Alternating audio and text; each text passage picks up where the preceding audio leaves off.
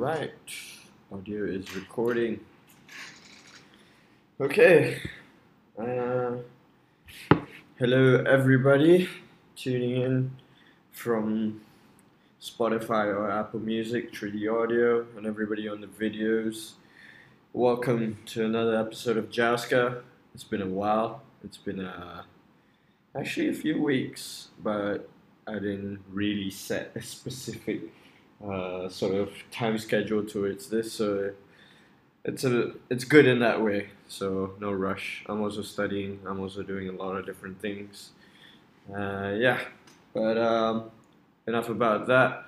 Let's begin the show. So this is Jouska. Jouska is a show covering everything and anything human, exploring people and personalities from different industries, from different backgrounds, different social dynamics. Yeah, you get the picture. We're just here to talk about anything. Jouska quite literally means a hypothetical conversation that you have in your head, and this is a safe space for you to release those thoughts without any judgment, without any backlash. And people in the comments, be nice, but also if you have any concerns or any questions, I would love to have the sort of comment section alive. So please post your ideas on and what your opinions are on the things we'll be discussing today, because we're all human and we make mistakes, and I guess we just gotta help each other learn from it. Yeah, so before we begin the show, I think this is the first show where we actually have an official sponsor, two official sponsors actually. And yeah, so one of the first one is this episode is brought to you by Rolling.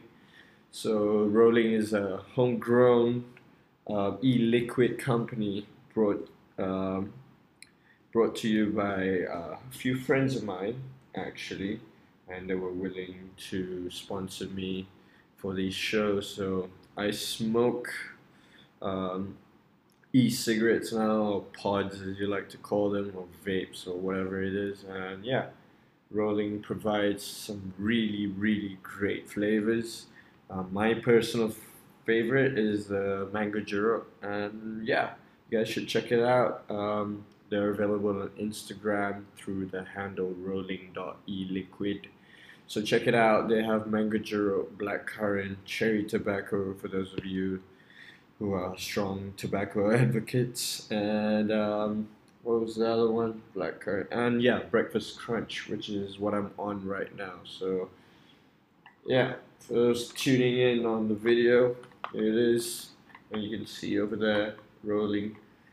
So breakfast crunch, yeah, I don't really like creamy, but these guys have really been able to sort of synthesize a great liquid with that really pulls out the flavor. And you can get them in two variations, which is the one in low, which is at 35 mgs, and 50 mgs. So whatever your preference is, they've got you covered. Yeah, they're basically salt based. Yeah, all details can be found on their page. Anyways, let's get back to the show. So today's show, I'm very excited to introduce you guys to a special friend of mine, Faris Zakaria, who I've known for quite a number of years now, and he's a great friend of mine since high school. And one of the reasons why I brought Faris, or you, onto this show is because, like, you and me have always had this ability to sort of dive deep in certain conversations, especially surrounding society, surrounding the general populace in general, and yeah, and I really enjoy that about you. Glad to be here, bro. Welcome. Yeah. Other than that, yeah, why don't you just take some time to introduce yourself, man? Yeah, other than what I've been introducing. Hi, I'm Faris, and I've been friends with Nick since school, since Form 4, Form 5, yeah. Why don't you tell what you've been sort of going through from a personal perspective, like your life, like what are certain things or your motivations, give our listeners a bit of a sort of insight onto your life and like what you know you're paying attention to. Okay, I'll start with my background. So, I live in Rawang. I've uh, grown in, I grew up in Rawang, so I have that suburban background, but in Form 4 and Form 5, I went to a private school basically. It builds a lot of my perspective because a a suburban kid going into a private school, so it changes me Yes. in a way. So KTJ represent. KTG represent. So my perspective, my motivation comes from basically both worlds, suburban background and urban background.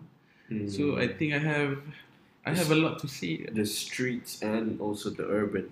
So I think that's a pretty like it shapes something right about a person, and I think that's something that you and I can both relate to because like we sort of like tasted what it's like to, you know, yeah, not to say be on the streets, but come from a learning background that is very governmental based. True. Yeah. And also we come from a place where it's very internationalized. Yes. And I guess, yeah, that really broadens certain horizons, don't you agree? I do agree. Yeah. What would you say, like the little things that I guess we experienced in KDJ that really shaped it? First of all, the social circles in a government background and in a private school is very different. The way they interact, the way the information that we receive is very different. So in that way, I guess it really broadens my horizon. So it motivates me to basically link up these urban mindsets and the suburban mindset so that basically we can be one. Yeah, quite literally. And I think like I mean like obviously the sort of the urban or sort of international sort of mindset, like it's sort of how to say its benefits, yeah, basically its benefits are very much clear, right? Because you're exposed to certain like new perspectives, people from different backgrounds coming from different countries. But I think what's not really talked about is things from the street, things from the urban culture. So like I don't know, man. For me personally, man, like I think me just being able to learn Malay, bro, from like a totally different context provides you like a certain strength, within the urban or governmental sort of side. And I don't know if you agree, but being able to communicate with the people around you, with the general population that didn't have the luxury to go to, private school and all this kind of stuff. And the fact that you're able to relate to them, I think, like, don't you agree? Like, I do agree because the dissemination of information throughout the suburban crowd and the international crowd is very different because the suburban crowd is exposed to more of a national mass-produced media, whereas the international crowd is basically a global citizen, which gets information from a lot more sources than the national mass media, what the national mass media portrays. Because I guess like the important thing is also like that we have to realize, even as we're branching into sort of a more international sphere, like come on lah, we can't forget our roots, bro. Like, Yeah, it's you know, very true. like kita dari Malaysia, like, we, Yeah. like, dude, memang tak boleh lupa lah, like, you know, the people that actually shaped us, the society that actually mold us to become the people that we are. Yeah. And I think that like quite literally like, you know, brings a whole different element into it. And I don't know, I feel like a lot of people who, I don't know, who don't get the chance to sort of get to that sort of international sphere or interact with the international sphere kind of look down on themselves. And I don't know, I don't think they should. For me, Yeah. in my perspective, is everyone is so confident from the information they get that it creates a divide, because the suburban crowd is very confident on the things they get from the media.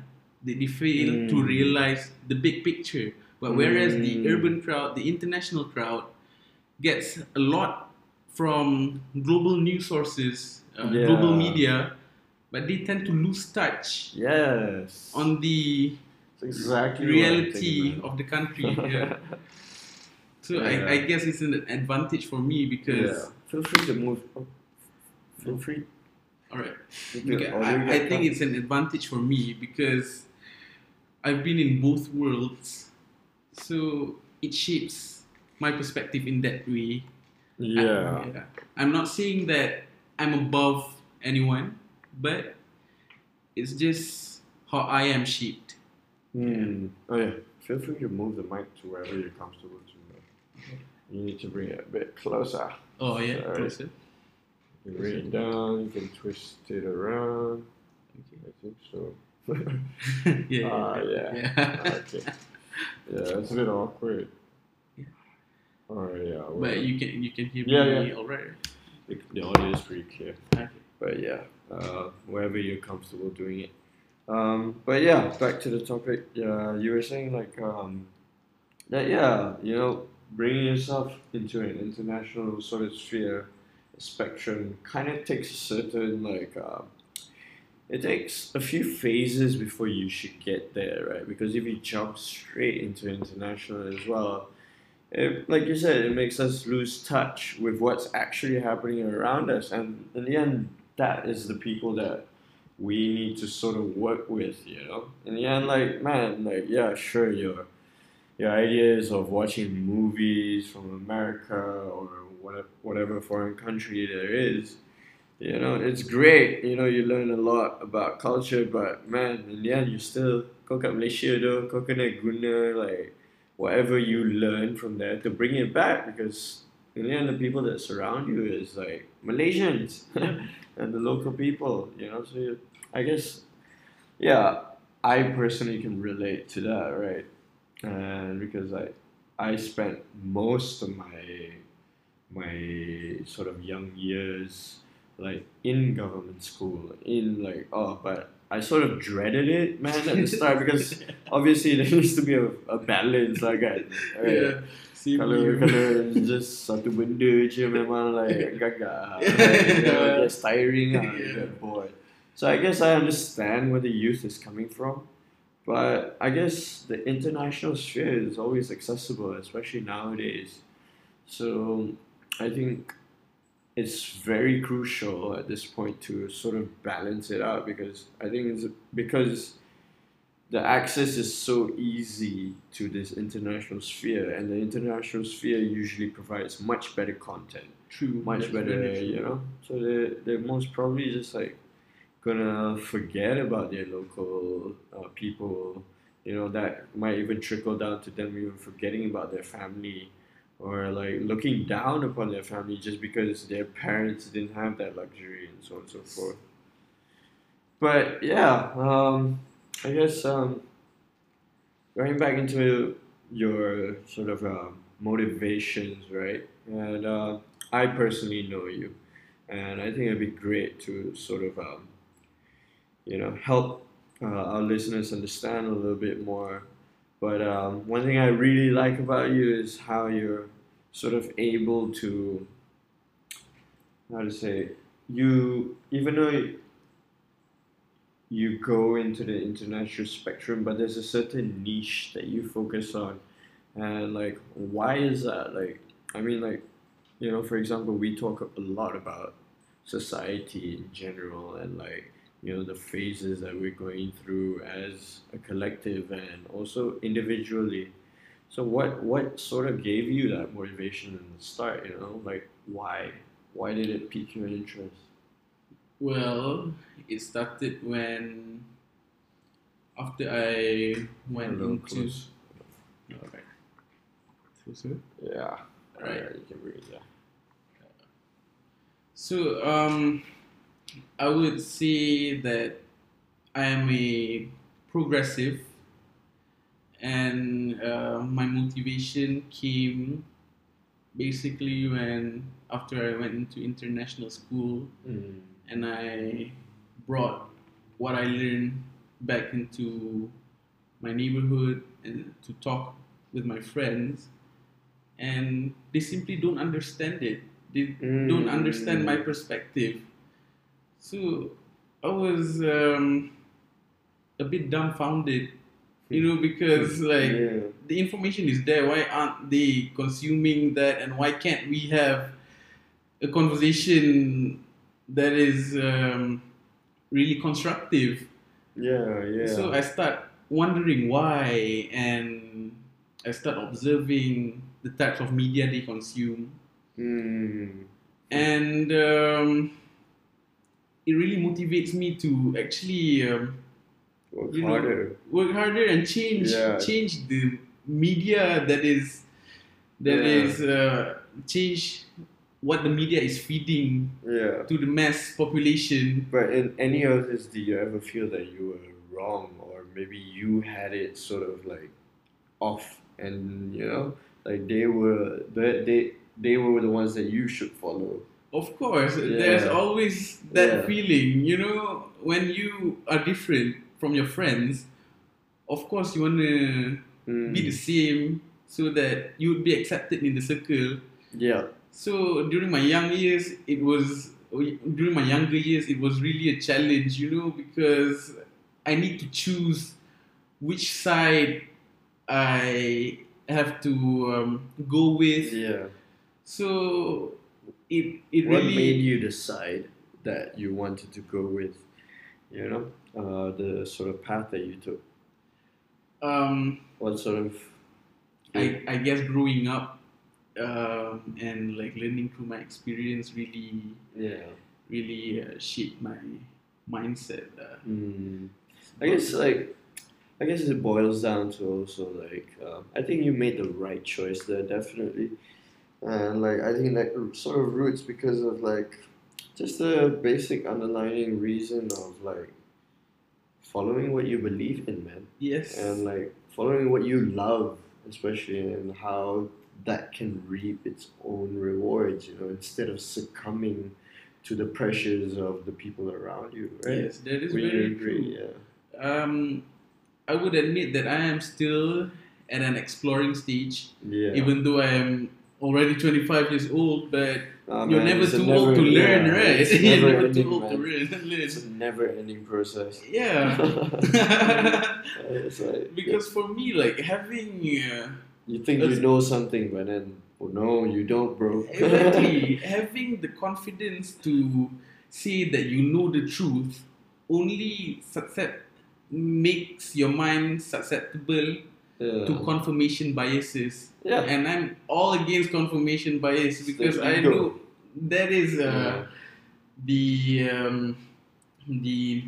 the opposite of finding the truth. Yeah, exactly. It's the killer of inspiration. Yeah. Because you feel like you already know. Yeah. And that kind of like stops you. So you gotta, just to a degree, stay humble, especially for the listeners out there. Like, I think that's what this message like kind of delivers, right? It's just like sort of, even though you think you're fucking smart, even though you sort of like read the books that people haven't read, but you also gotta stay humble because you don't know. Yeah, you can don't- learn new things every day from everyone you meet. Yeah. you can't know like the absolute truth. For me, that is life basically. Yeah, man. Quite literally. This is one of the reasons why I relate so much to Faris because, the humility is a very important part of it all, especially for anybody of you that is listening who have a problem with sort of not to say an ego problem, but also to say an ego problem. But yeah, I'm sure everybody struggles with it, and I've struggled with it too because like at one point I thought just because I'm exposed to all these things, like I'm better than some people, but no, life sometimes punches you back in the face and says like, hey, all that smart. You have lots more to learn, actually. Exactly. Especially in those early days, And like, yeah, I guess that really like that's a super super fucking great start towards this podcast, right? Bringing a lot of value to our listeners, and I think that's what it's essentially about, right? I think this is what Jouska is, and I mean, yeah, we're here to discuss certain things, personal things, but I think we're also here to create platform for other people to grow from brands to grow from. So hit up. That's a signal for other sponsors if you guys want to help in. Platforms everywhere. You can just. But yeah, anyways, that's yeah. Other than that, man, like, I mean, let's get down to some like personal sort of interests and like personal like not to say personal but specific interests like was there any movie or any person that sort of came into your life that provided you with more of what you are, like whether it's your parents, your books or idols that you look up to? All right. So the people who shape how I think are different throughout the ages. When I was young, my eldest brother is one of my inspirations because he was a conspiracy head, basically. Oh my god. Yeah. I didn't know that. Yeah. So my brother's exactly the same thing, and he was the person that told me like, Obama worship the devil, bro. I watched things like The Arrival. Yeah, oh my god, The Arrival. Dajjal and stuff, right? Yeah. That I think set a tone, but I think that was a bit of an unhealthy tone. Yeah, it was unhealthy. Yeah. But then I progressed into Radiohead because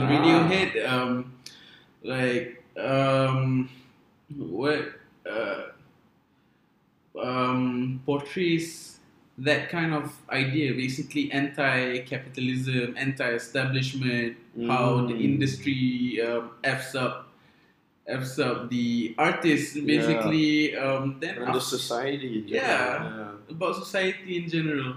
Then after Radiohead, I started really look into the realities of the world. So I started reading stuff from Orwell, from Huxley, to understand social control and stuff, and just to relate it to what's happening to the world. I started basically reading news and understanding the reality of what's happening. More and more about like where we started from. Yeah.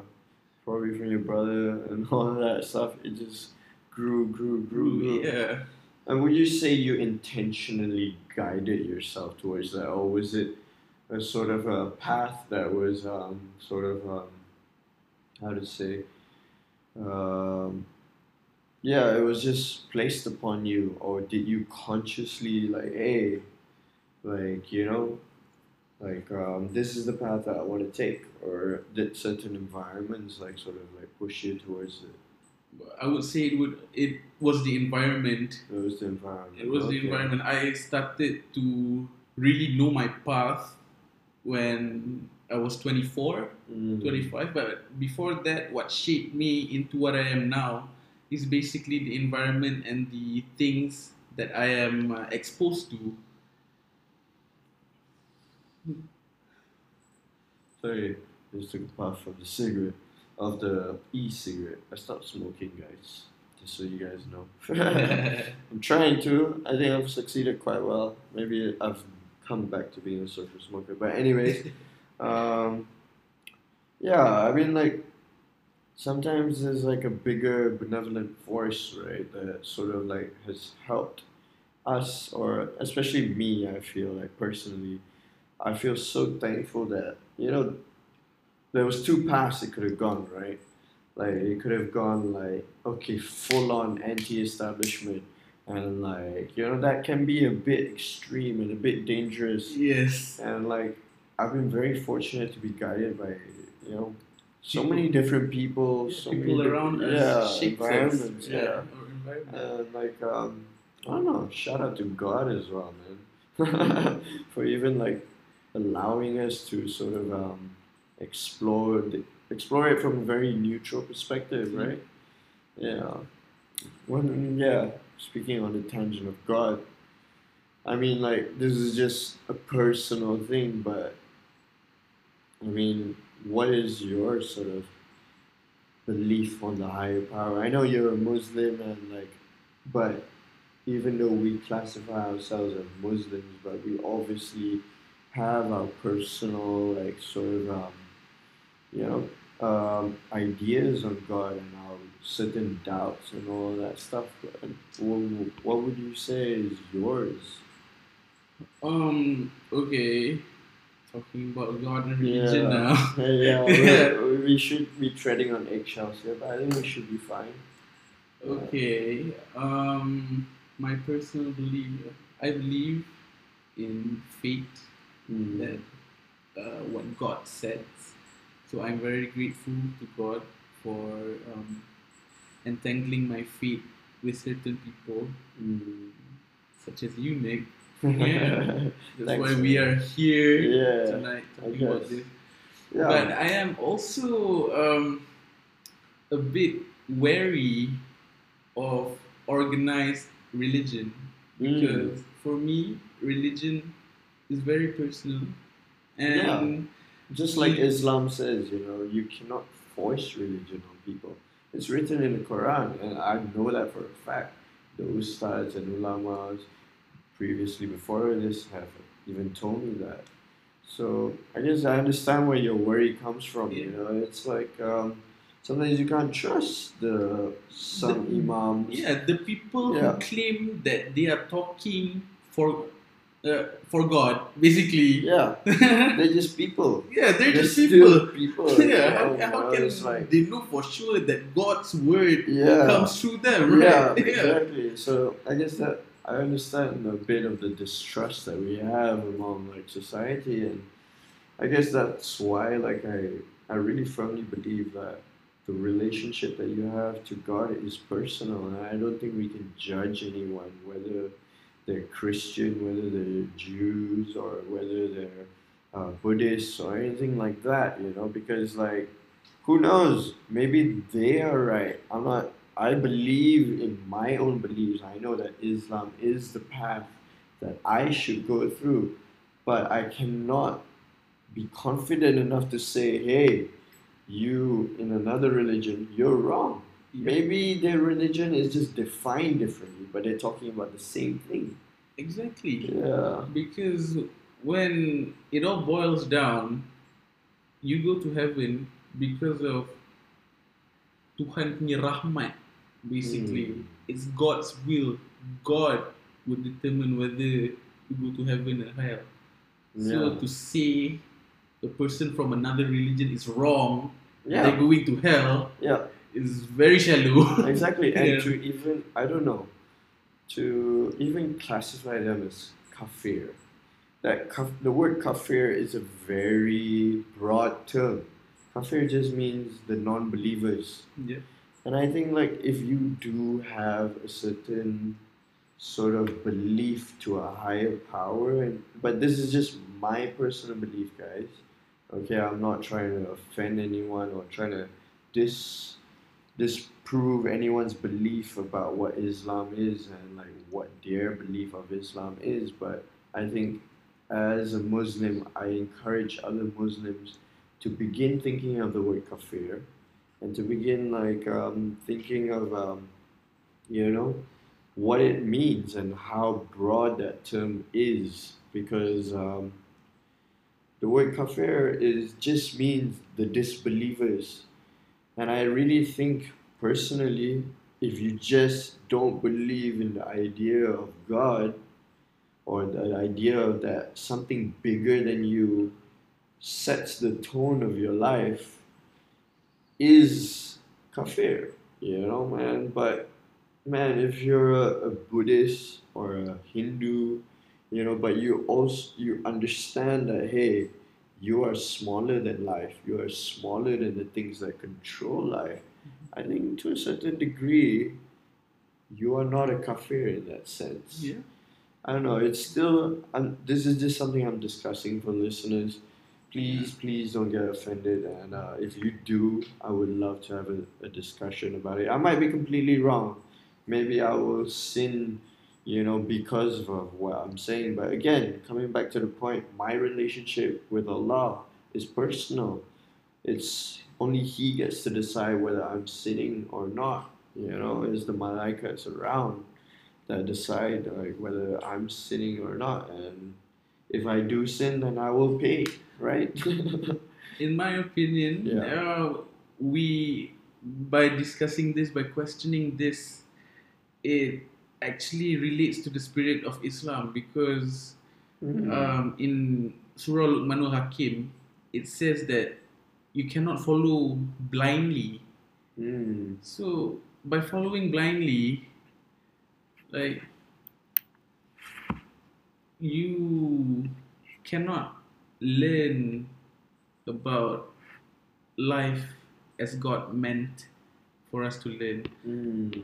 But Yeah, that totally makes sense, because I don't know, like you just mentioned a specific surah, but I know for a fact that Allah has always told us to question everything, and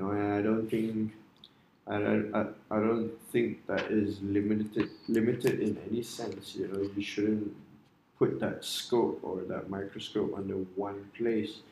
Like you should begin questioning the things that people say to you. You should also how to say question to a certain degree what you've read in the Quran, and if you are guided by the right paths, I think the questions will be answered in the right way. Because I don't find myself straying away from helping people. I don't find myself straying away from prayers. I mean, I'm not perfect. I don't pray 5 times a day, but man, I know for a fact that that works. yeah.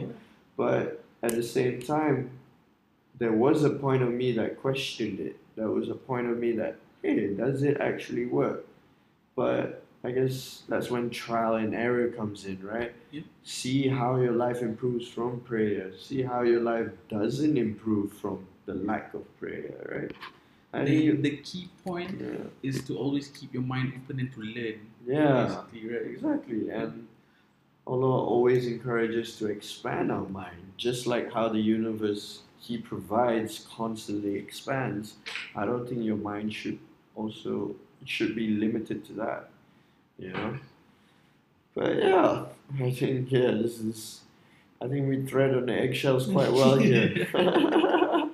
I mean, yeah. I don't know. I could be wrong. Religion is a super sensitive topic. Yeah, And, we could be wrong, yeah. and I hope that anyone who views this and Yeah. knows that we are wrong, Please tell us. Yeah, tell us your opinion. Yeah. But I'm gonna keep questioning you as well. Yeah. But yeah, other than that, there are certain things that I want to acknowledge about the effects of religion onto the society and how it's also used as a political tool. Yeah. Yeah, and I don't know. Sometimes I feel like certain politicians, or I'm not going to name anyone because that will probably get me in whole lot of trouble. I think Mahathir just reopened up the ISA in a whole different sort of spectrum. So yeah, not gonna name anyone.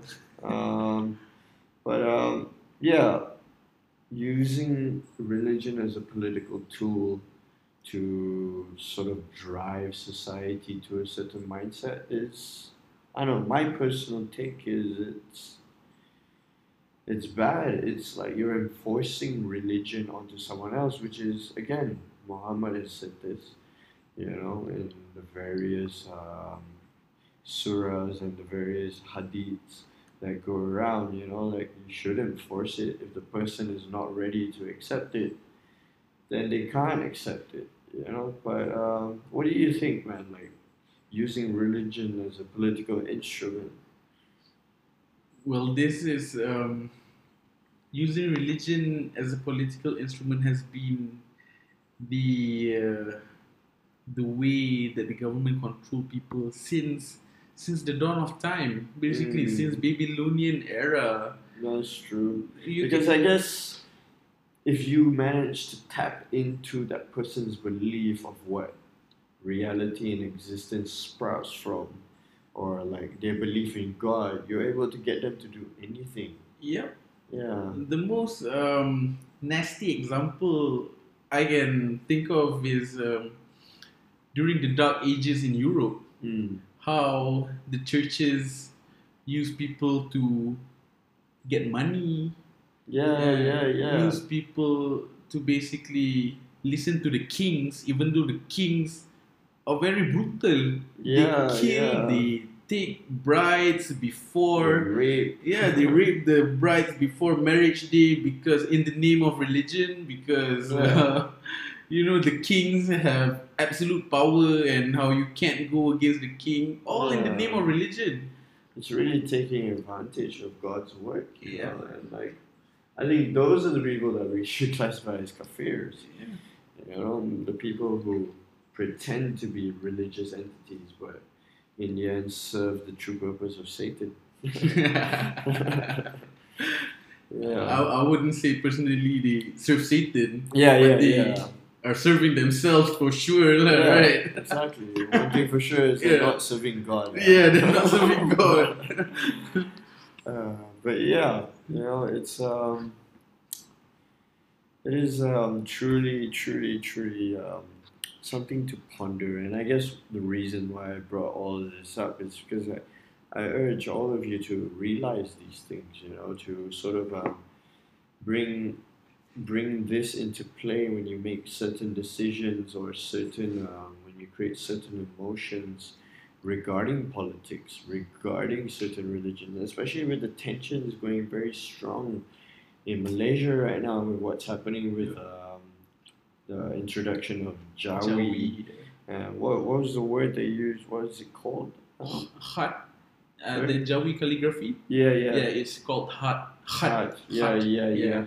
Yep, that's what they're pushing into. And it's created a lot of racial divide, amongst societies and amongst the different elements of our society, And it's evident through sort of how the Chinese are backlashing.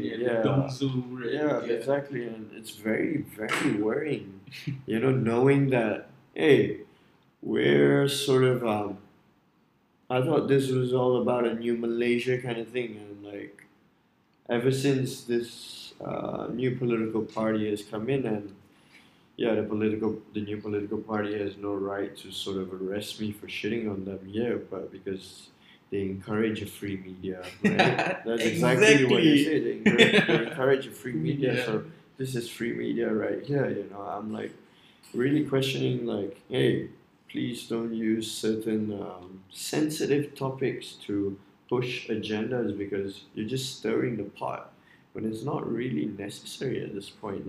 I get what you're trying to do, introduce, but why wasn't this introduced 20 years ago? When the same people were in power, and why wasn't it? Why now? Can I say something about that? for the hard introduction issue, Mm. I'm not totally against it because calligraphy is a form of art, Yeah, and I get it. yeah, and I'm all for artistic appreciation in Malaysia because I Yeah. think that the mass, I think that's what we you know, grew up on to a certain degree. yeah. Artistic appreciation. Yeah. But oh my god, I forgot what I was going to say. Yeah, your appreciation of calligraphy. Yeah, art. the appreciation of calligraphy. Why you think it's? Yeah, but the introduction of art is the last thing we need in the reform of our education system. I think it's the last. Yeah, we need Exactly, a lot more man. things to like really revamp our education system. But why art? Yeah, exactly. Exactly. I really feel like this new government is trying to stir a pot that they don't even realize that they're stirring, or maybe they do. Who knows? But yeah, like it begs the question, like, what is going on actually. There's a lot more other things that we can revamp. Classes still remain the same as it was during Independence Day. Exactly. It's a desk, a wooden chair, and a whiteboard. No, okay, the only thing that has changed, it changed from a chalkboard to a whiteboard. Like, what the like, come on, man. Like, there are other things, like, students are stimulated, especially now, the new generation are stimulated by more things. They need more things to capture their attention. Do you know Vietnam has introduced coding classes to primary school kids? That's basic, right? Yeah, that's basic, dude. I can remember the IT classes that I used to go to when I was in government school, and even when I was in international school taking government syllabuses. I took IT both in government's stream and the international stream, and it was totally different, bro. Really? Yeah, totally different, man. Like what we learned in the sort of government one was super basic. We were learning about Windows 95 or something like that. 98, 2000 at most, like XP lah, at most. Not even, okay lah, Vista. Even though there was like Windows 7 and all that stuff, but man, like it was. And then when I jumped into the international stream, they taught you how to build websites. Wow. They taught you how to sort of use your mind to, actual things, and it really shows. Actually create something. Yeah, exactly. Use your skills to, be a part of this new technological movement. And yeah, like just little things like that. Just coding should have been the basic thing that we should have introduced before CAD. Yeah. Like what the hell? Like what's going on there? So I don't know. Like again, I'm just bringing up these concerns. We're bringing up these concerns again to stimulate conversation, to stimulate discussion. Again, we might be wrong, but if you do feel like we're right, please bring it up with your local MPs. The youth of Malaysia. I think this is one of the most important things that we should bring up to our youth minister, Syed Saddiq. And yeah, instead, I mean, Gojek is a great initiative, but not a priority of the youth right now. Yeah, but yeah, I mean, go ahead, do Gojek. I think Gojek will do a great amount of work for society. And what do you think about that? Do you have any thoughts on what's happening with the Gojek? Well, kudos to Syed Saddiq for going through with that motion. Yeah. But in essence, that is not, in my opinion, that is not the Ministry of Youth. What responsibility? Yeah, that is actually the Ministry of Transport's responsibility. But I guess Syed Saddiq shows that he could do work in a very fast pace. Yeah. And once I again, guess kudos to him. I guess big kudos to that because I guess he's looking forward.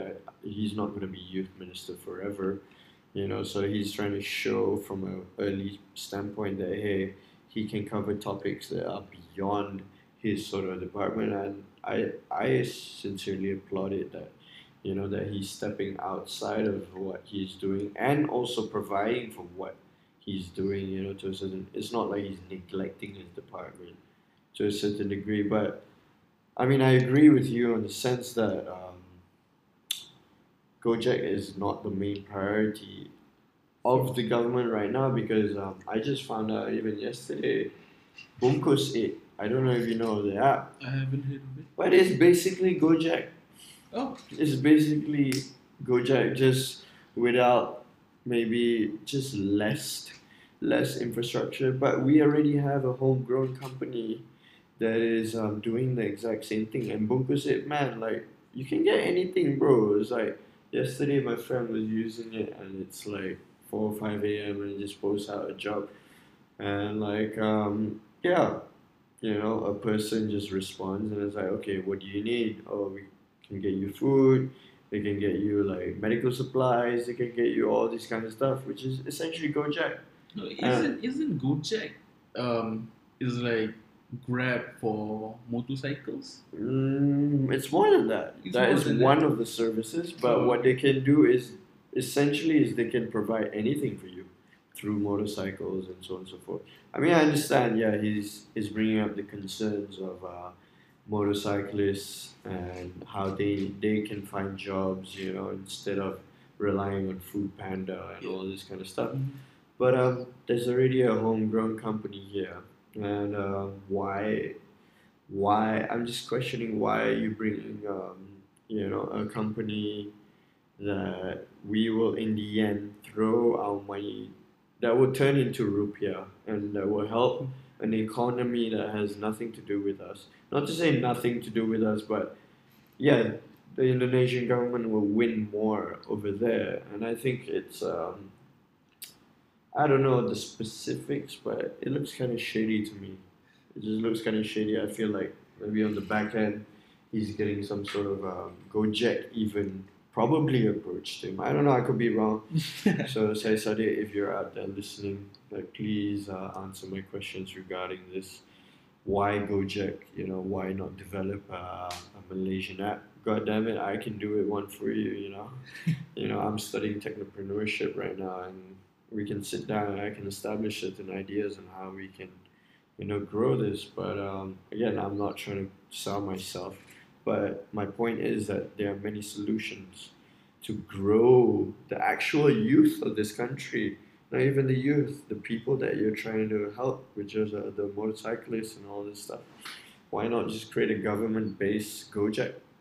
And I think services and commodities like this should be government run because Malaysia tends to do this thing where we try to keep up. We're like, oh, Indonesia is doing Gojek, we should bring Gojek. Oh, America's doing Uber, we should bring in Uber. True, And it's but like, we don't actually have our own innovation yeah, that why not throw some money in and like help develop certain companies within Malaysia who are doing the exact same thing, and yeah, make it better. And in fact, you stand to earn a lot more money. Don't you agree? Because like it's self-developed in a long run. Like hey, yeah. it's gonna be so much better. But yeah, I don't know. If you have any personal thoughts on that, you can continue to share. What do you think? Do you think we should like sort of invest in other companies trying to come in here, or do you think we should invest in empowering the people that we have already? I am all for local entrepreneurship because But when but that begs the question, right? Are we ready as a society? Do you think we'll put in the work? yeah, I cannot answer that, man. Yeah. I cannot answer that. But I think from my own perspective, Yeah. from the people I see, from the people I follow on social media, people my age, there's a lot of very committed businessmen, very committed entrepreneurs, but they do not seem to have the platform or the proper funding to actually start to execute their ideas. So what happens is they just start and their company don't grow because they cannot grow. And they just venture into another thing. So that idea just dies like that. So it's very saddening. I guess that is very condescending, exactly. And it's like there's this certain mentality that goes on, and you see it across various industries, whether it's from sports to music, where Malaysians tend to look down on themselves. Malaysians tend to shit on each other, like, hey, you're not good enough, until they go international. For example, Yuna. For example, Nicole David. I mean, like, I don't know exactly because the squash scene is still very young, and I personally played squash and I grew. But Nicole David had to leave the country to become the person that she was. She needed to train in Amsterdam to get the respect, because then the Malaysian people are like, oh shit, she's training in Amsterdam. Confirm the power, though. Yeah, confirm the power. There's a lot of cases of researchers like R&D from Malaysia that cannot push their products through local channels, so they had to sell their research to international countries and patent it there, so those countries can export their products into Malaysia for them to get the money from the products, because Malaysians do not trust what the Malaysians made. Exactly. Right? And I think that stigma needs to be removed, man. Like, to a certain degree, we need to begin trusting each other as a society, and that's why we're lacking, and that's, I think, why people can't execute, because every time they want to do something, dia orang kena peli tu. Dia orang kena peli, kena maki. Like, what the hell, dude? Like, bagi je dia chance. If he fails, then he deserves the shit that comes through. Tapi before that, like, I don't think you have any reason to sort of doubt the person, you know? Yeah, if you don't have, like, something nice to say, if you don't like their work, give constructive criticisms. Don't just don't just bring them down. Don't demotivate them. Don't demotivate them. I mean, that's something that, you know, again, covers a lot of different industries. Even, I think that's even why our movies are, like, super, how to say, limited. I mean, they've been getting very good, but we sort of keep on shitting on it, and eventually people realize that is the trend. Malaysians love to shit on people, so they keep making shitty movies. You know, it's like a trap that we keep on putting ourselves each other in.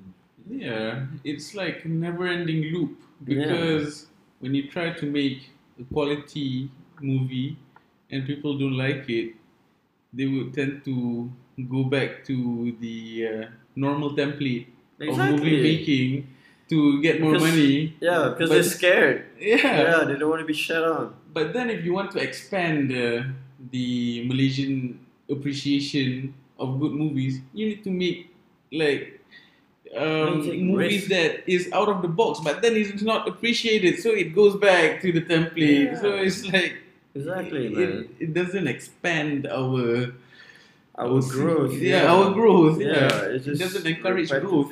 Repetitive, and that's why you keep seeing the same dramas, talking about the same things, because people are afraid, you know. And like, exactly, man. Like, I think the whole country has a huge anxiety problem. A huge anxiety problem that needs to begin to be addressed, because mental health is very important, man. Yeah, but also mental health is a taboo among our society. Yes, it is still very taboo. I guess we're expecting too much again, because we're basing this on like an international spectrum, right? We're basing it on like other countries and especially the Western countries, right? But I mean, I understand why we're still anxious because what we're still very young. How many years are we as a society? 50 years, 50 plus years.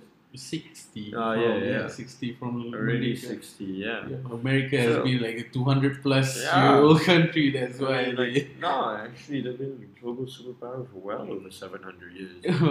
Yeah, it's like yeah, I guess yeah, this just takes some time, but I guess conversations like this stimulate that growth even faster. Yeah. Honestly, like we've been shitting on Malaysia, but here's the part where I really am proud of this country is that, dude, we've been able to catch up quite fast. You know, even though we're young as a society, we've been able to catch up quite fast, and maybe that has to do with the internet. Maybe that has to do with the little people that actually have love for this country, that actually have motivations, creativity to make it better. And I guess like that really dives us into sort of the creative sphere. That's a great segue into the creative sphere of Malaysia. And where do you think we are in terms of sort of the creative climate and what where and what do you think, especially you as a person who plays music in a band and who's been seeing the growth of local bands, you know, who's been on the front line pretty much over the past few years. Like, what do you think is happening right now on a creative scale? Um, in the local band scene, in the indie scene, basically, the growth is there. People in the independent scene has been exploring like multiple genres, has been exploring like very fine ways of playing music, but then there is still the problem of public acceptance. And that is something that I really want to change. One of my motivation is to change public acceptance towards different types of music, but I still do not know how. Yeah, yeah, yeah. It's still a very hard thing to bridge, right? Yeah. Like, yeah, I guess like on that tangent, like I think my personal perspective of where it is, and I've sort of been on the front lines to a certain degree, is that like, yeah, it's still a bit iffy, you know, and we don't know where and how we're gonna like sort of push the the creative sphere forward, you know, and get people to accept it more. But I think it starts with trial and error, right? And Yeah. I think at this point in time, especially in the music sphere, and especially kudos to the music sphere, like they're like quite a tight knit family to a certain degree. They're independent. We're all pushing for the same agenda, and we're helping each other one by one. That's one of the spheres where I see that people don't shit on each other for, especially if you're an artist working with another artist. It's like, yo, go man, do it, do it, do it. Okay, you fail, but hey, pick yourself up. Let's go again. Another song, another album, you know. And I think that's one of the best spheres of society that I've entered, you know, in the last few years. Yeah, there is a sense of brotherhood. Yeah, there's a sense of brotherhood, sisterhood, and like a sense of belonging. You know, Yeah. no matter how tough it gets, no matter how much money you miss out on, you know, it's like it's so pure still, and it's like it's one of the most liberating feelings. So I guess from there we can like the listeners can I guess like sort of take that as like a hey, let's push the creative sphere, you know, whether it's video, whether it's music, whether it's graphic design and all this kind of stuff, because I think we're in a place of turmoil, don't you think? Like, not to say turmoil like catastrophe, but there are certain like unanswered questions, and that's where art prevails. Yeah. What do you think of that? In fact, like, I want you to share your thoughts on that a bit while I'll go to the bathroom. I actually need to use the loo. Okay, just share it with the listeners. Enjoy yourself. All right, man. All right. I would say that art is basically a slice of life. To understand art is to understand parts of life, and like the creative sphere. Okay, creativity, it means to create something, and to create something is basically a very noble aim, you know, because we cannot live our life just following and just consuming stuff that other people create, and not making an impact to the world. No matter how small the impact is, it still matters, because the essence of being human is to pass information to the next generation, and the creative sphere really does this through their creations, because the next generation can learn from it and can create more things to capture the essence of life, thus encouraging growth as a society. You know, growth is what it means to live. To live and not to grow, you know, you better be dead, because, like, you know, the time when you're not growing is when you're in the ground. Oh, I captured a bit of that last bit. Oh, that's pretty deep. The only time when you don't grow is when you're in the ground. Yeah. Even though plants grow from ground, but we not eat plants, humans. bro. So yeah, okay, that was a great one, man. Like, that was a great coming into this topic. Coming into this podcast, that was brilliant. I think we got a solid 1 hour there. You know, a lot of people can learn from that, and that's essentially what this is about. So, with that being said, let's take a break for a bit and cut into the sponsors again. So, yeah, this is not really a sponsor per se, but yeah, if you want to use the loop, Yeah. ahead. Yeah, but yeah, it's not really a sponsor per se, but I just want to shout out again to Lulu Digital. Lulu Digital is a company that is run by my cousin, and yeah, shout out to them because they've really, like, sort of, I don't know, I've just been watching where they're going with this. With their company, and this is the last podcast was with Camarina. And yeah, an update for all you listeners is that yeah, they were covering KL Fashion Week, yeah, throughout the week, and I think they finish later tomorrow on Sunday. Yeah, kudos to them. I know that was just a little shout out to them because I'm personally motivated by how they're doing their work, and, like, you know, I really find them completely, like, exciting, a company that everybody should be excited for, and yeah, I thought they should deserve the recognition that yeah, that they credit to where it's due, right? And I don't want to hold myself back there. Not because she's my cousin or anything, but I just completely love the dynamic of the company and how they work with each other. And yeah, so everybody check out Lulu Digital, lulu.digital on Instagram. And I think they have their website too, luludigital.com. Check them out, give them the support because, yeah, I'm vouching for them. You know, but yeah, other than that, shout out to also Tiny Forest. This is a little, for those of you tuning in on Spotify, you might want to come on to YouTube to check this out. Basically, it's a little terrarium that I just got from a friend of mine who's a manager over there.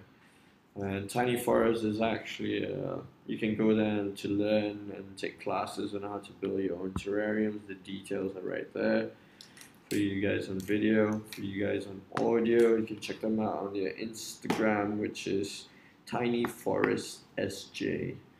Tiny Forest is actually owned by our very favorite Yuna. So yeah, if you guys are big fans, support Yuna through her businesses. But let's get back to the show. Enough with the sponsors and shout outs. So Faris came along to actually told me about a week ago about a few things that he wants to cover on the podcast, which I found super interesting, and I think we're going to get into that in quite a bit. So let's begin that. But before I do, let me just my computer is low battery. I'm just gonna plug in the plugs. Just hold on for a bit, and we'll get back to it.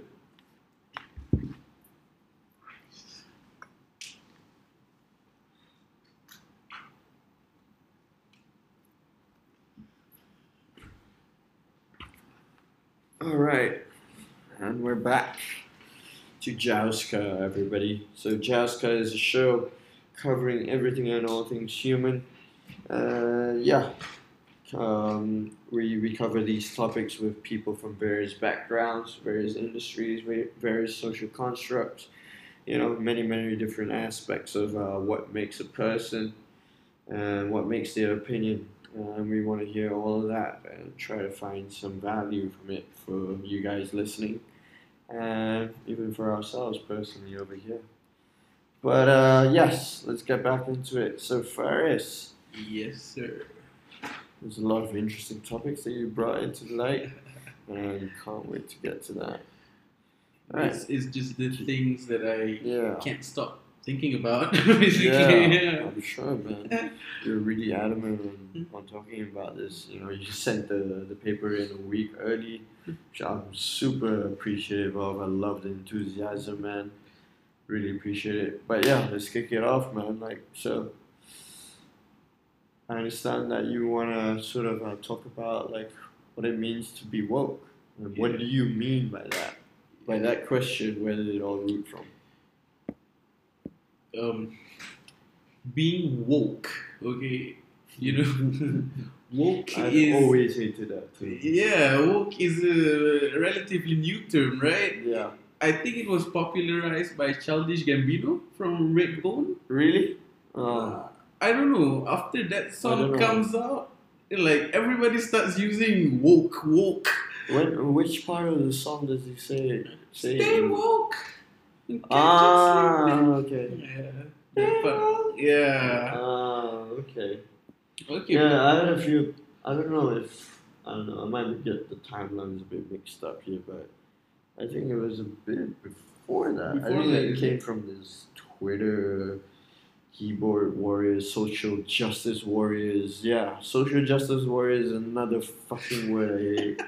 It's how fucking pretentious can you get? Yeah, they're so... Yeah. They're so confident of what they know of. Yeah. It's kind of irritating. I'm like, what the hell, man? It just goes back to the whole thing of what we were talking about earlier in the podcast. What gives you the sort of audacity to think that you know it all? To even call yourself woke. Where is the level of intellect that you get to fucking call yourself awake? Yeah. You might still be sleeping, bro. You might just be dreaming of your wokeness. Exactly. Inception has just fucking told us exactly that. You might be awake in another dream, in another fantasy. But yeah, what are your thoughts on it? So I start basically analyzing what it is to be awake in this point of time. So this is all based on my personal opinion. Yeah. Okay. To be woke is firstly to be aware of yourself, to be aware of your own thought process, then it is to be aware of your surroundings as well. You have to know of the system you're living in. You have to know what you can do to contribute to the current system that is that we are all living in, because it's too late to change the gears that move the world. So why not we be aware and we change what we can? So I would like to talk about firstly about the awareness of self. Okay, I think that the people I surround myself with, I would narrow it down to Nick lah. Basically, Nick is a very self-aware person because he knows his own thought process.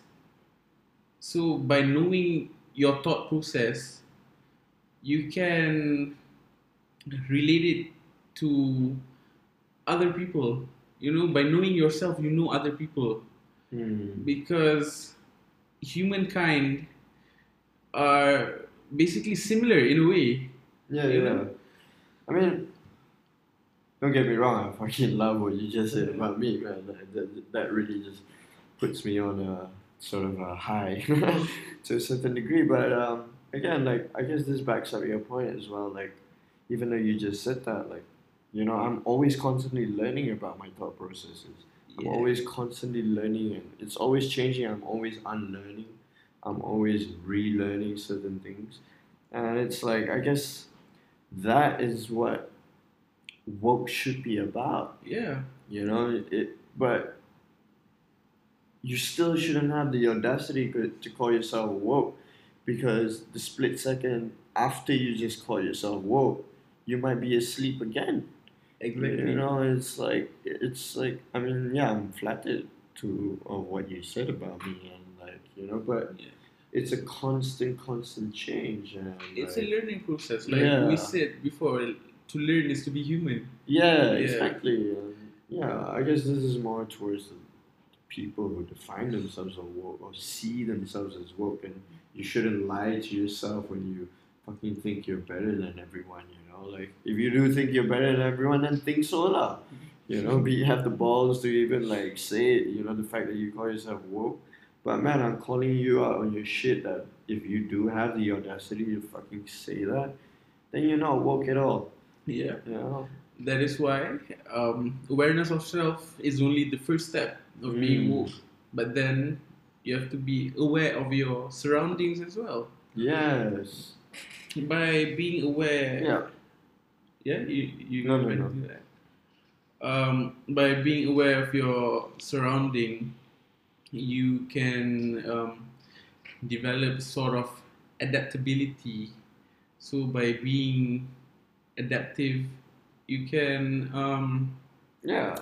navigate through the system with proper knowledge, and you won't get lost in your own bullshit, basically. Yeah. Exactly. You need to always.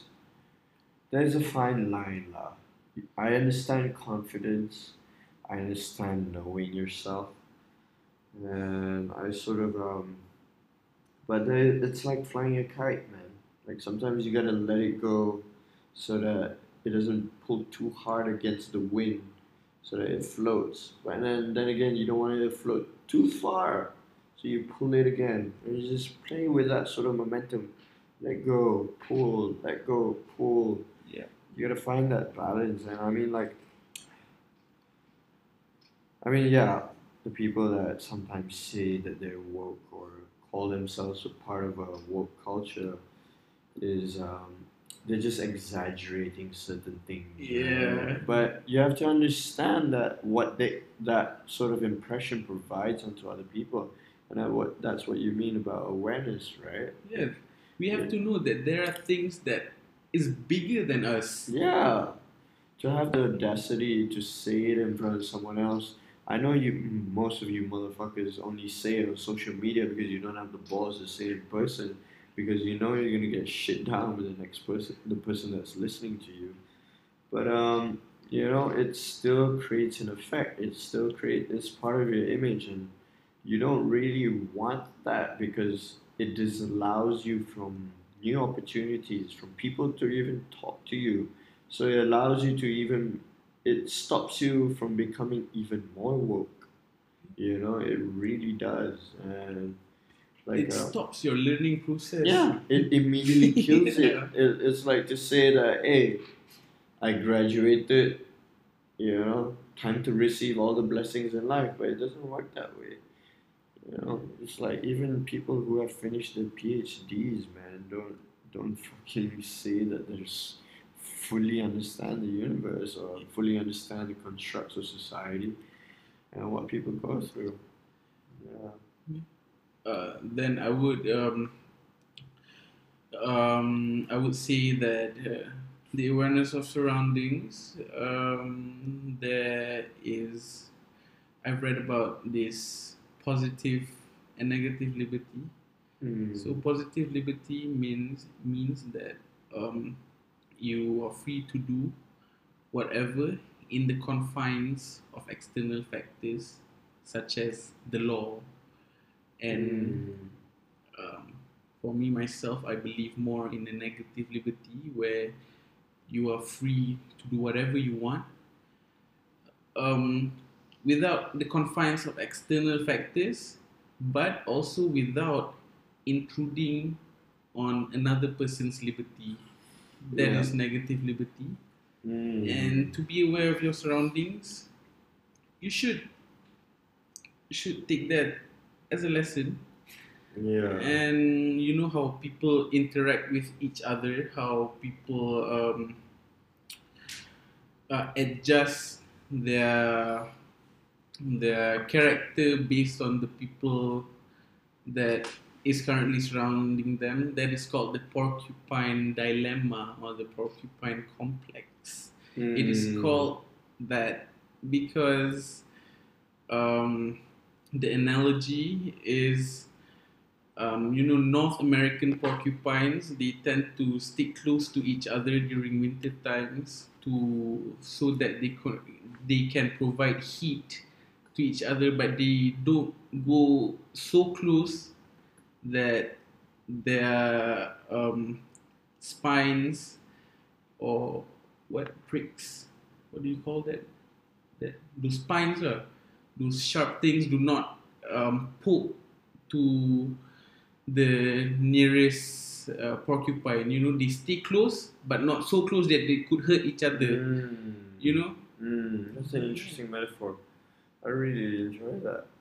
But yeah, I guess like what we can sort of take from that is like how like what do you say, how the system that we live in provides for that, right?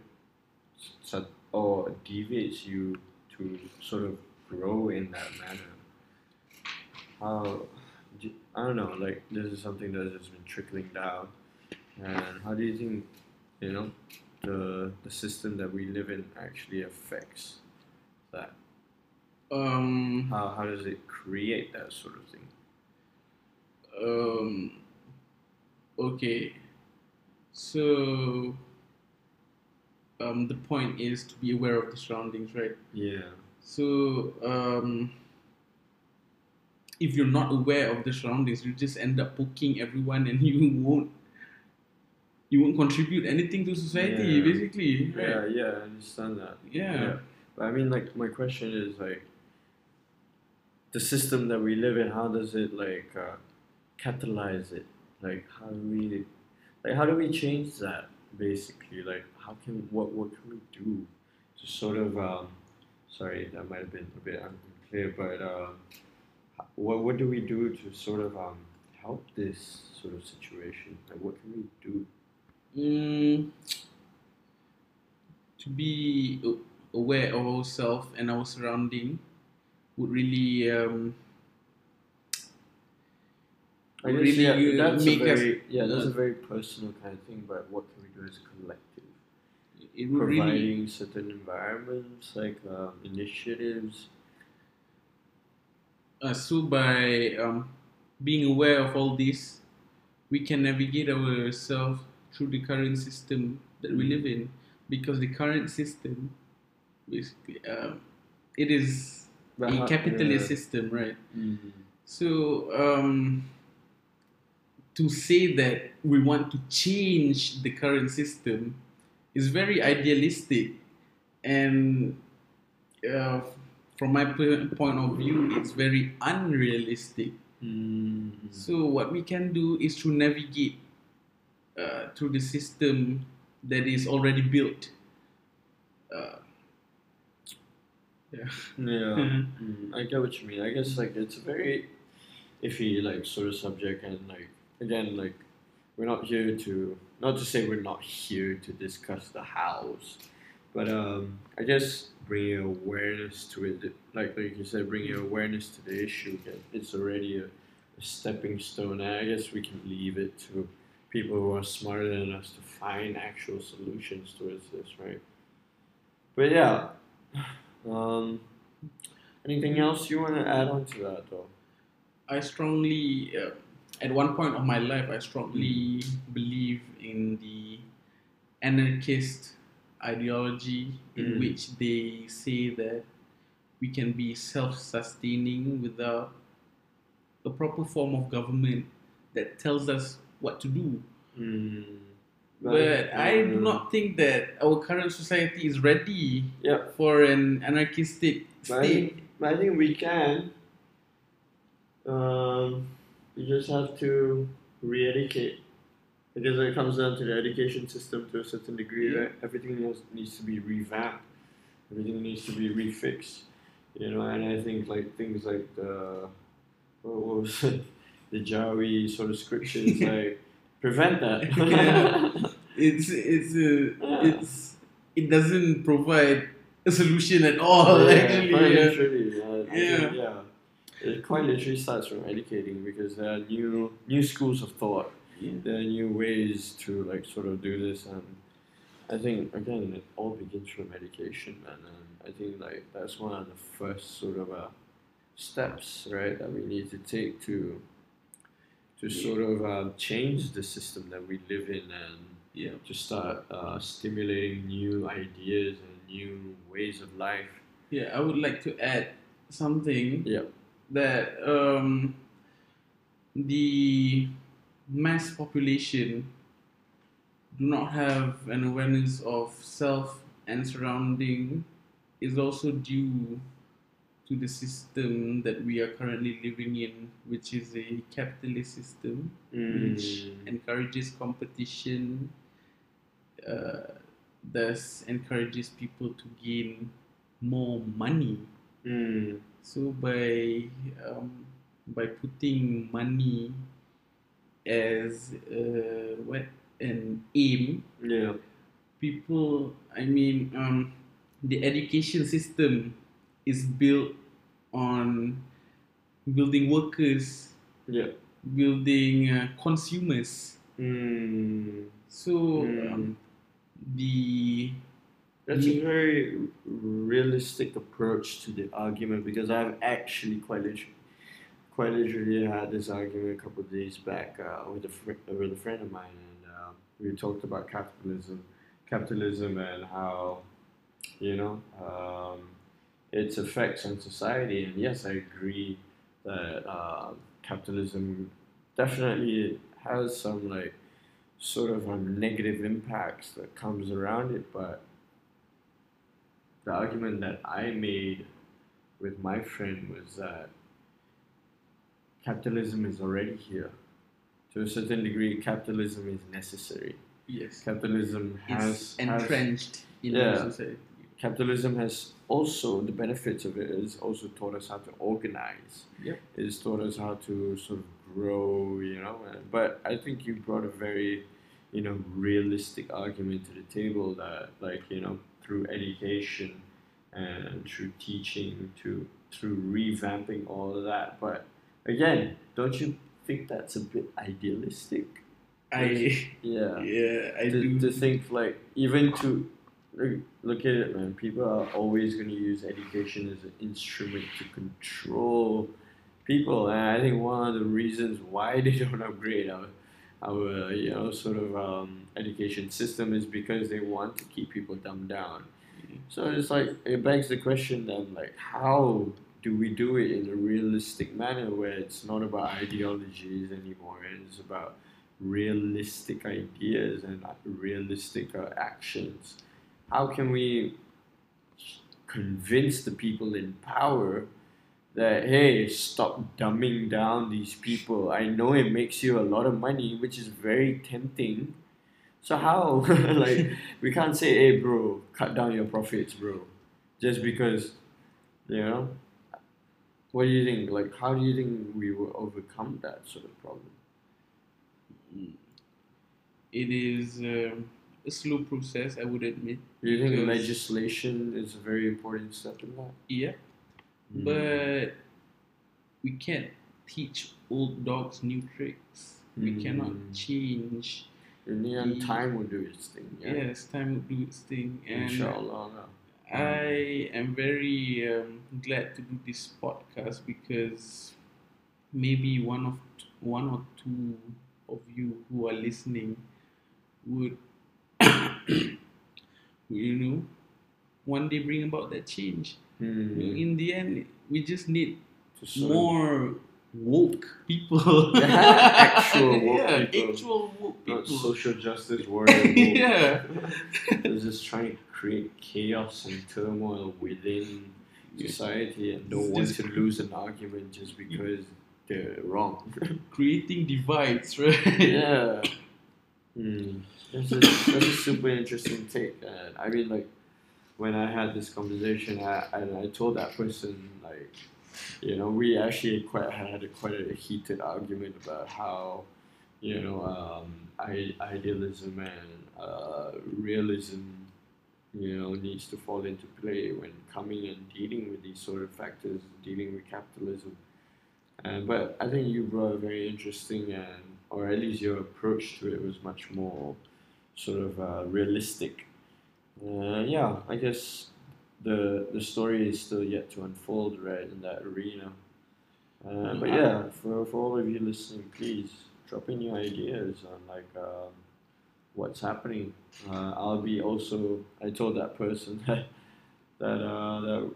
yeah, you guys on the podcast have heard him before. I've had him on 2 episodes of Tyre. Yeah, we had not to say heated, it was just a very intense debate. We're still fucking friends, and that's what it's all about. That's what It's just about discussing it, and it's like, but yeah, I'm gonna bring him on, and I think this topic is a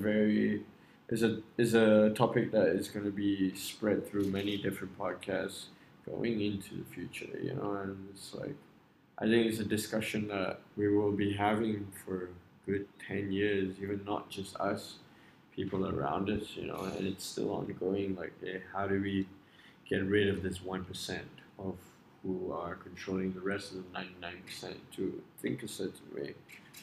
I wouldn't say capitalism is like all that bad. It's not, yeah. If the 1% focus on welfare, focus on global growth, giving like the things they have in excess to the people who really need it. Yeah. If all of them do that, but that's like you said, it's hard to teach old dogs new tricks. Yeah. And that's where I feel like it's like super hard. It's a bit unrealistic to go and say like, hey, yo, man, you with all that much of money out there, change your ways to start helping people, because what they're essentially trying to do is just help their families live, help their kids become in the best positions possible. And isn't that what poor people even are doing? Yeah, 99. Survival. Yeah, it's survival. Survival. And it just so happens that they're at the top. And it's like, given to any other person, based on the current climate of the overall consciousness, like, ego is always going to fall into play. Temptations to make more money, because as Allah has taught us, the material things of dunya is never enough. Even though Gandhi says, yeah, there are enough resources in the world to be split and shared, but that is very selfish in the sense that only he has that mindset. He has the luxury of thinking that way. Many people are just out to survive. Yeah. They're just working day to day to just feed their kids.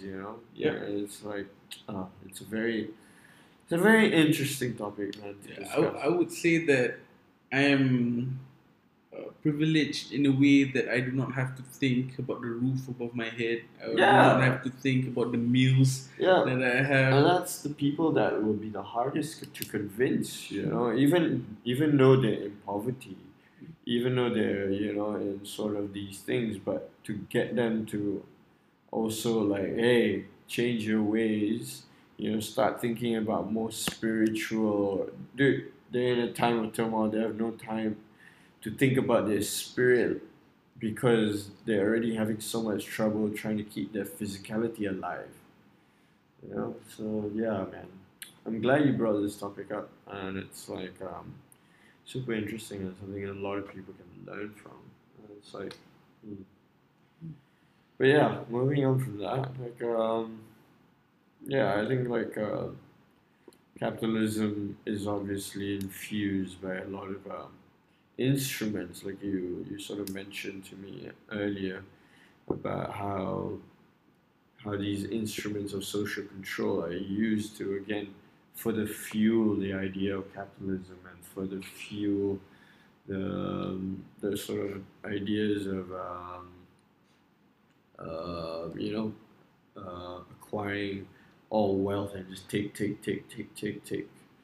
So yeah, like what sort of instruments are you talking about that sort of create this social control?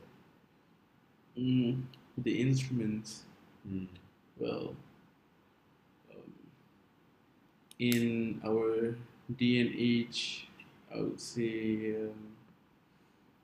we can look at the instruments through two novels, which is 1984 from George Orwell, where they control people through surveillance and also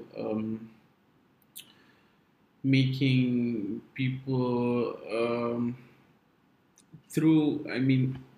channel their emotions towards something that is that supports the government. Basically, in 1984, they have this one character that is an antagonist where everyone in the country hates him. His name is Emmanuel Goldstein. So Big Blue. What? Big Blue, right? Big Brother. Big Brother. Big Brother is the government. Okay, So okay. Big Brother, yeah, the Big Brother is always watching, but the way that they reduce the hatred towards the government is basically channeling it to hatred towards a common enemy. Yeah, that's how they control the people, and they always say there's like a deficit of supply, so that people would always work to gain more supplies. And another example would be the book Brave New World by Aldous Huxley, where they provide unlimited happiness to the population, so that they would not think of anything deeper than that.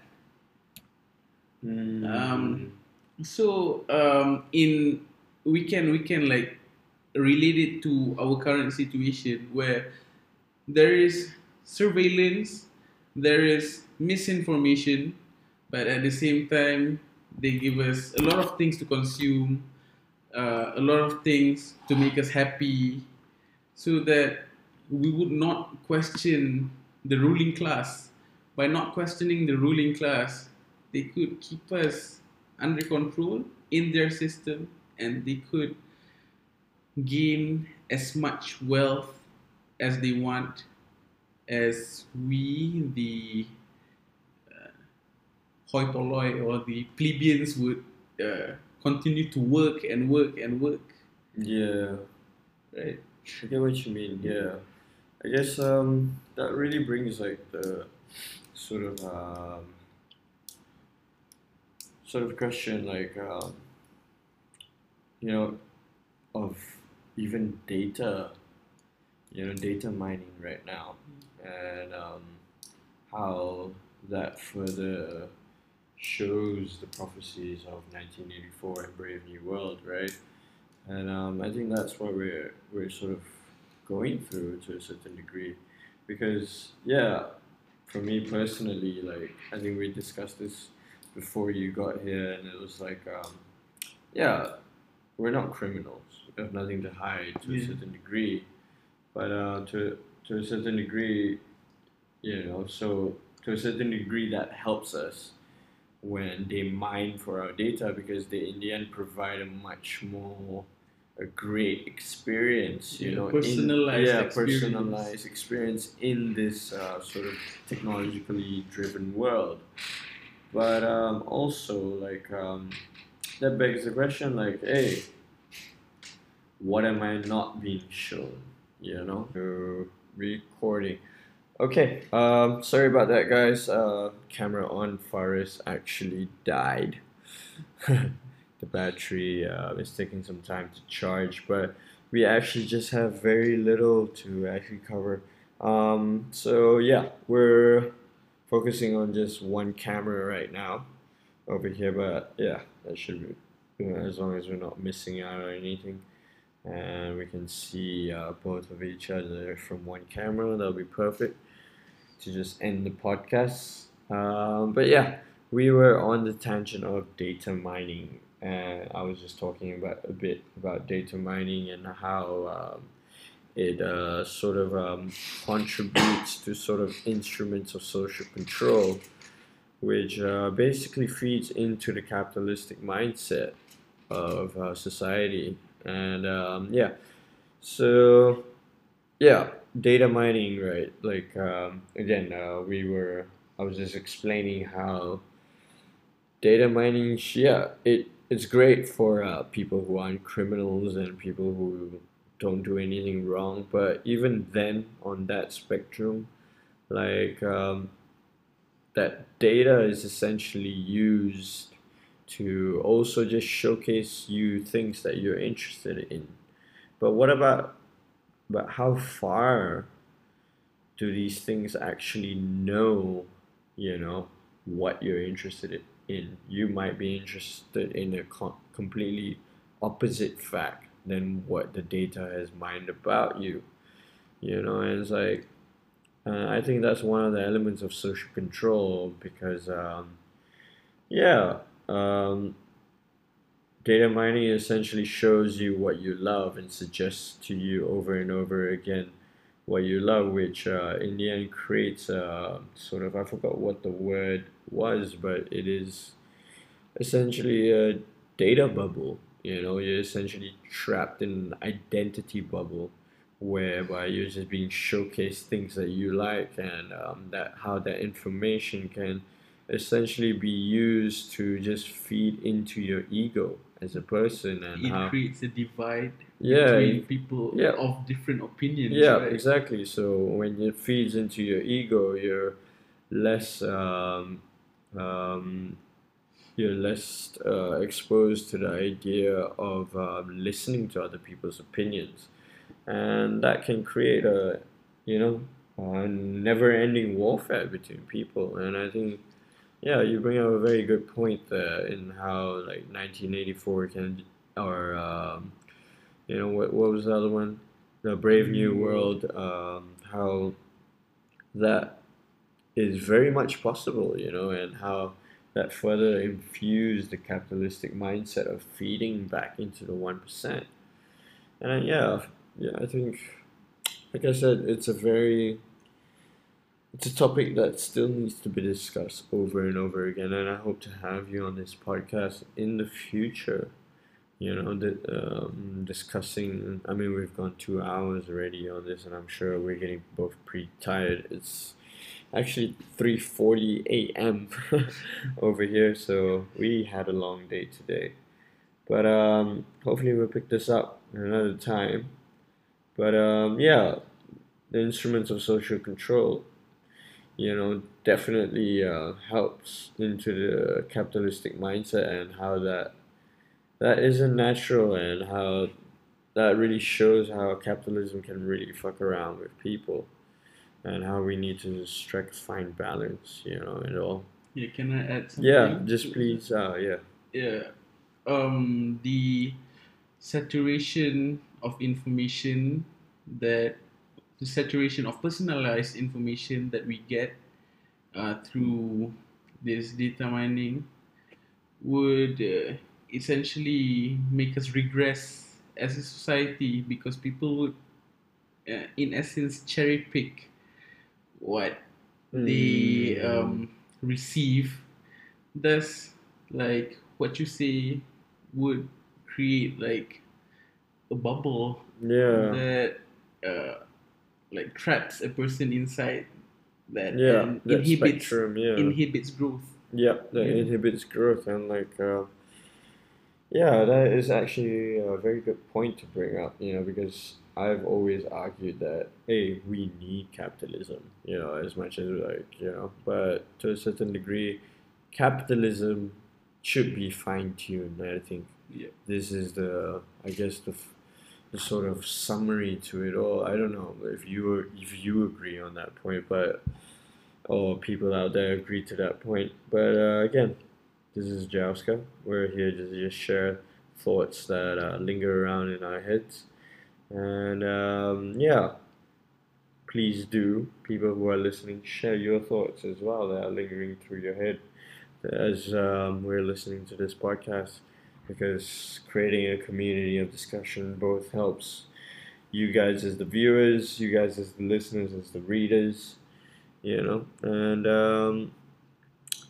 yeah, so don't be afraid, please. I'd like to be this community to be as engaging as possible. Yeah, anything you want to final wrap up with? Anything you would like to plug? Maybe some things that you're doing that you want people to pay attention to personally, some work. No, man. Oh, yeah. If you need a bassist, need a sessionist, contact me. Yeah. So, yeah, we initially wanted to cover a lot of music elements that Faris does. And obviously, I'm also in the music sort of sphere.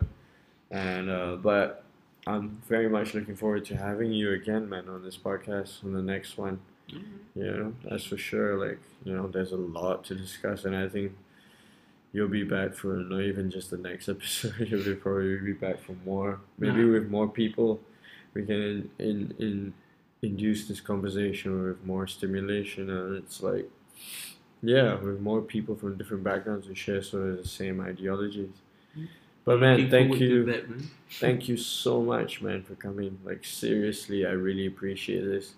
I understand there was a bit of hesitation at the start, but yeah, I'm glad we pulled through with this, man. Thank you for giving me this platform as well. Yeah. All right, guys. It is we're wrapping up here. So this is Jouska, a show transmitting all the way from Cyberjaya, and yeah, a show discussing everything and anything human. And yeah, I hope you guys can jump on the discussion as well. For those of you tuning on Spotify, Apple Music, Apple Podcasts, wherever it is, and whether it's Anchor or YouTube, please jump on to the comment section and give us your thoughts. All right, thanks again, Faris. Thank you. Signing out. And